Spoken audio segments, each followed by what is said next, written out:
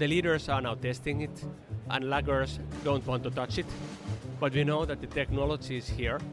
It's making us like a superhumans in a way. So I don't believe that it's like replacing us, but it's just like providing so much more capacity for us. And then, we can be more creative and we can deliver more. That's our guest on today's show, Timo Helosuo. Timo is the CEO at European IP firm Colster. This episode forms part of our special series Live at INTA, where we took the podcast on the road to the INTA annual meeting in Singapore. We set up our podcast studio at the Bill Trader Expo booth, and guests were interviewed by our head of marketing and podcast producer, Wendy Robertson. Welcome to Talking IP, a podcast for IP professionals featuring conversations that take you inside the professional lives and careers of global IP leaders and entrepreneurs. I hope you enjoy the show. Timo Helosuo, welcome to Talking IP. Thank you, Andy. So we're here at the fabulous INTA conference in Singapore, catching up with friends and colleagues from around the globe. What has been your highlight of the conference so far? I mean, this is the first major conference after the pandemic, and sure, it has been great to see the partners all over the world. Yeah, there's been a really positive energy. You can feel that. I've spoken to some people that were at the last INTA in the US, but it was still a bit of fear, like people were still wearing masks and there was a bit more fear, but here everyone is feeling very free and very, very happy to be connecting again. Like I caught up with a colleague that I hadn't seen and we could, you actually can hug. After so many years being locked away at home, it feels wonderful to be back together again. Yes, that's true. Tell me about your organisation. Tell me about Colster. So what are you here to promote? What do you want to share with the audience? Yeah, I mean, the Colster has been in the IPR field for a long time. Next year it will be like a 150th anniversary for the company. So the most of our work is in the patent side, like 80% and 20% for the trademarks and business legal. Originally, we were from Northern Europe, like Finland. Most of our work is, however, the European patent and trademarks, and including now the UK, where we opened office in 2 years ago. And of course, doing also the Nordic countries like Finland, Sweden, and Denmark. The China is also important for us, so we have been that kind of market for a long time. Done over 5,000 cases in the Chinese companies, and have like a small team in Shenzhen and Shanghai also.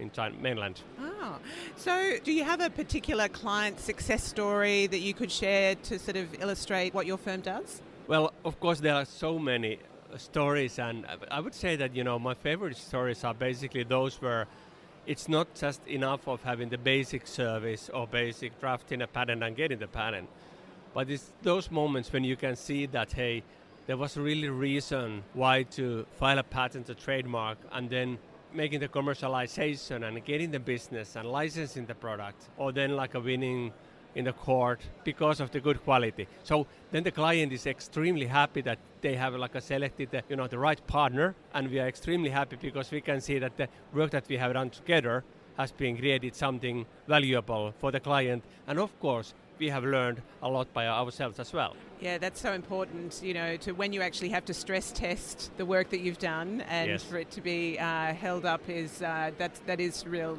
value for your clients. So I asked this of all of our interviewees. How did you get your start in IP, and do you have any career highlights that you'd like to share? I'm not that kind of typical IP industry person starting with the law school, so I have the business background. I used to work for a long time as management consulting and over 10 years in Nokia. My first a touch for the IP was when I was in charge of running the Engage game console business that we tried in 2005-2006, and it was the first time when that kind of large company really needed to manage the content that was not ours, because it was the games characters and game stories working with the Activision, Nintendo and these companies who own the characters. So how to make that happen internally in our organization, teach that, hey, how you can handle the IP that is not ours, and having 250,000 retailers all over the world, and teach them that, hey,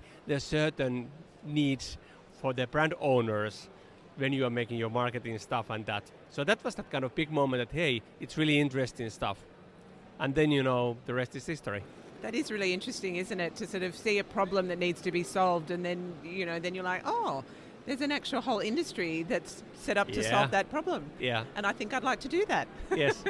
And that's the case in many technology companies also today, because they are creating the software and they are like creating their own products, and they are not necessarily knowledgeable that what kind of elements they have that are not actually their own, but they have used when creating their own products or services. And it's so easy now to discuss with them that, hey guys, have you noticed that you are using somebody else's IP? So you should probably consider your strategy, at least when you are like scaling up your business, so that how can you do that in a profitable way and in the legal way and avoid all the problems that they may be if you're not taking care of those. So interesting, isn't it? You know, it's a risk that's sitting there in the business that people just, because ideas come into their head, they don't know that they've been necessarily been inspired by something else. Yeah, and especially now when you have a lot of open source products, so it's easy to develop the product or service. But if you have the open source elements, it's basically something that you have not created by yourself. It's a lot of like a teaching for the young people and the startups. But also that's kind of an issue for the larger organizations. Yeah, it's very important for startups, but they don't necessarily consider their IP strategy, at that very early stage, and it can cause a lot of issues if you haven't worked through some of that stuff before you suddenly start distributing and expanding and marketing your products. Yeah, and also like acting as a business angel for a few startups, and it's really like these guys are so passionate about the service or product. They have not even registered their trademark, and then they are going to fund the seed funding or round A funding, and the investors are asking, okay, how about your IPR strategy? What? So I mean, even we are the professionals in the field, so there's so much need for the information, and we should be pretty much like engaged also to these startup communities and help these growing companies to make the things right. And in the best case is that if we can help them to increase the valuation for the company, they will get the money and capital easier.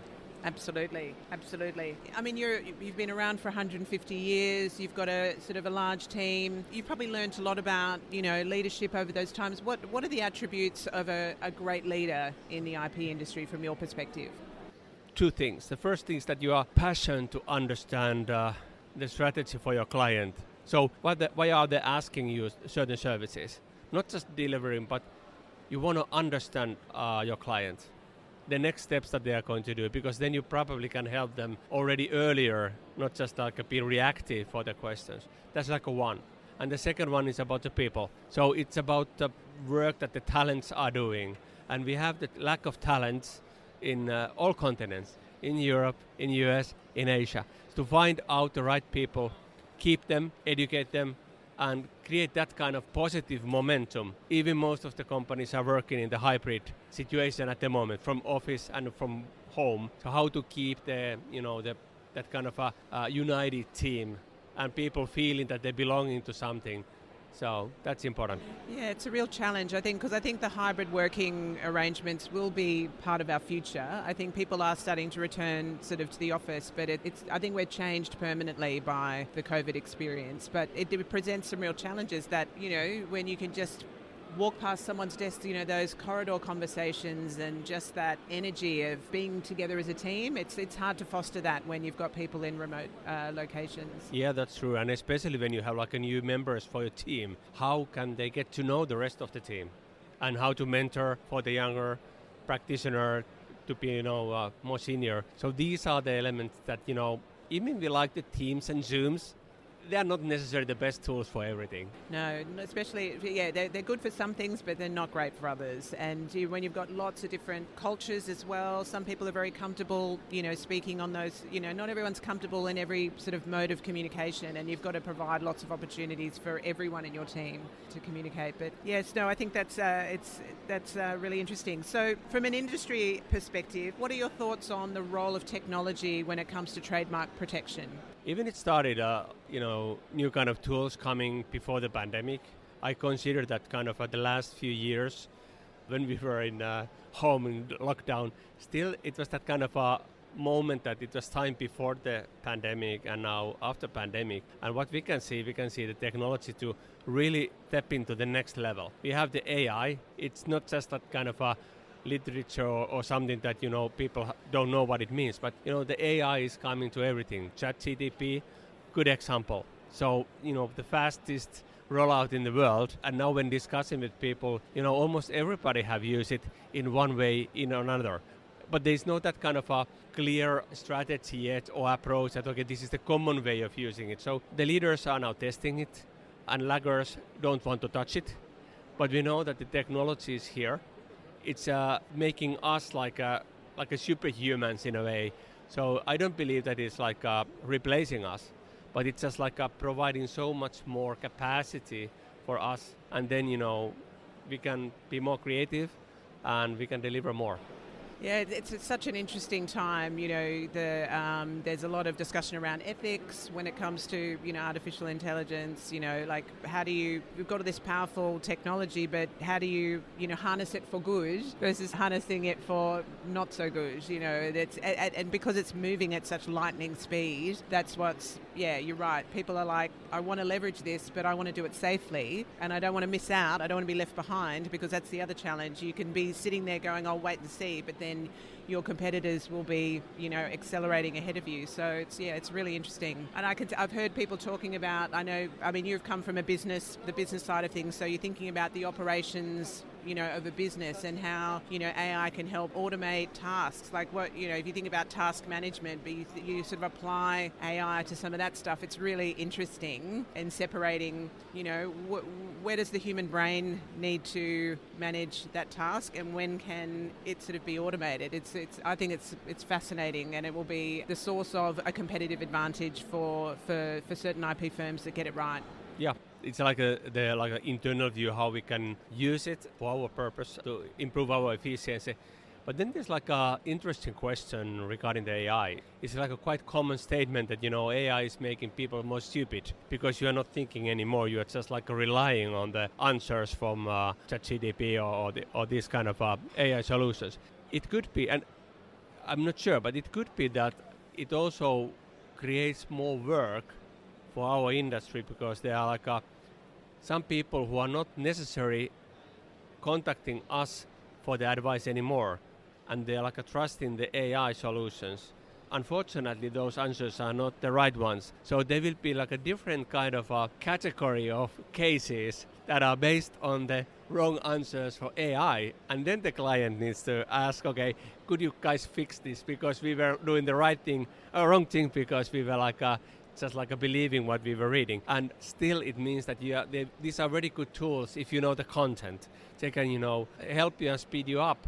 But if you don't know the content, you don't have any that kind of critical thinking that is this right or wrong.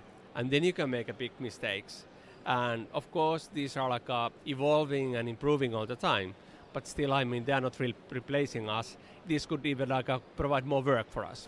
So on that topic of business operations, one of the things that's really common with IP firms is to have sometimes 90, 120 days outstanding debtors. So their debtor books can often be, 3 to 6 months in outstanding invoices. What's your perspective on that in this current environment? And do you see benefits for IP firms being able to sort of reduce their debtor days down? Yeah, but let's put it this way. So we have had a time for a few years, especially during the pandemic, like 3 or 4 years, when practically the interest rates have been zero or even negative. So they have a huge amount of money on the market, and you have got the money without any cost. And that has changed. So now we can see the interest rates and inflation going up.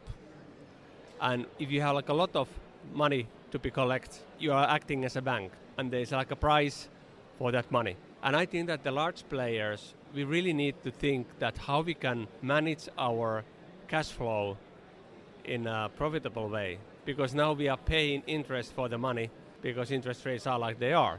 So I guess that this topic will be higher and higher in management agenda, to also what to do with the payment terms. Also, we can see that there's a pressure for a certain part of the world where this kind of payment behavior has not been necessarily good enough to either making the prepayment or then having another solutions. And in the digital world, there will be new solutions for collecting your money faster. Yes, well, solutions like Bill Trader. Yeah, I guess that you have some ideas for that. So just to close off, is there anything else that you would like to discuss or share with our audience? Is there anything that you would like to talk about?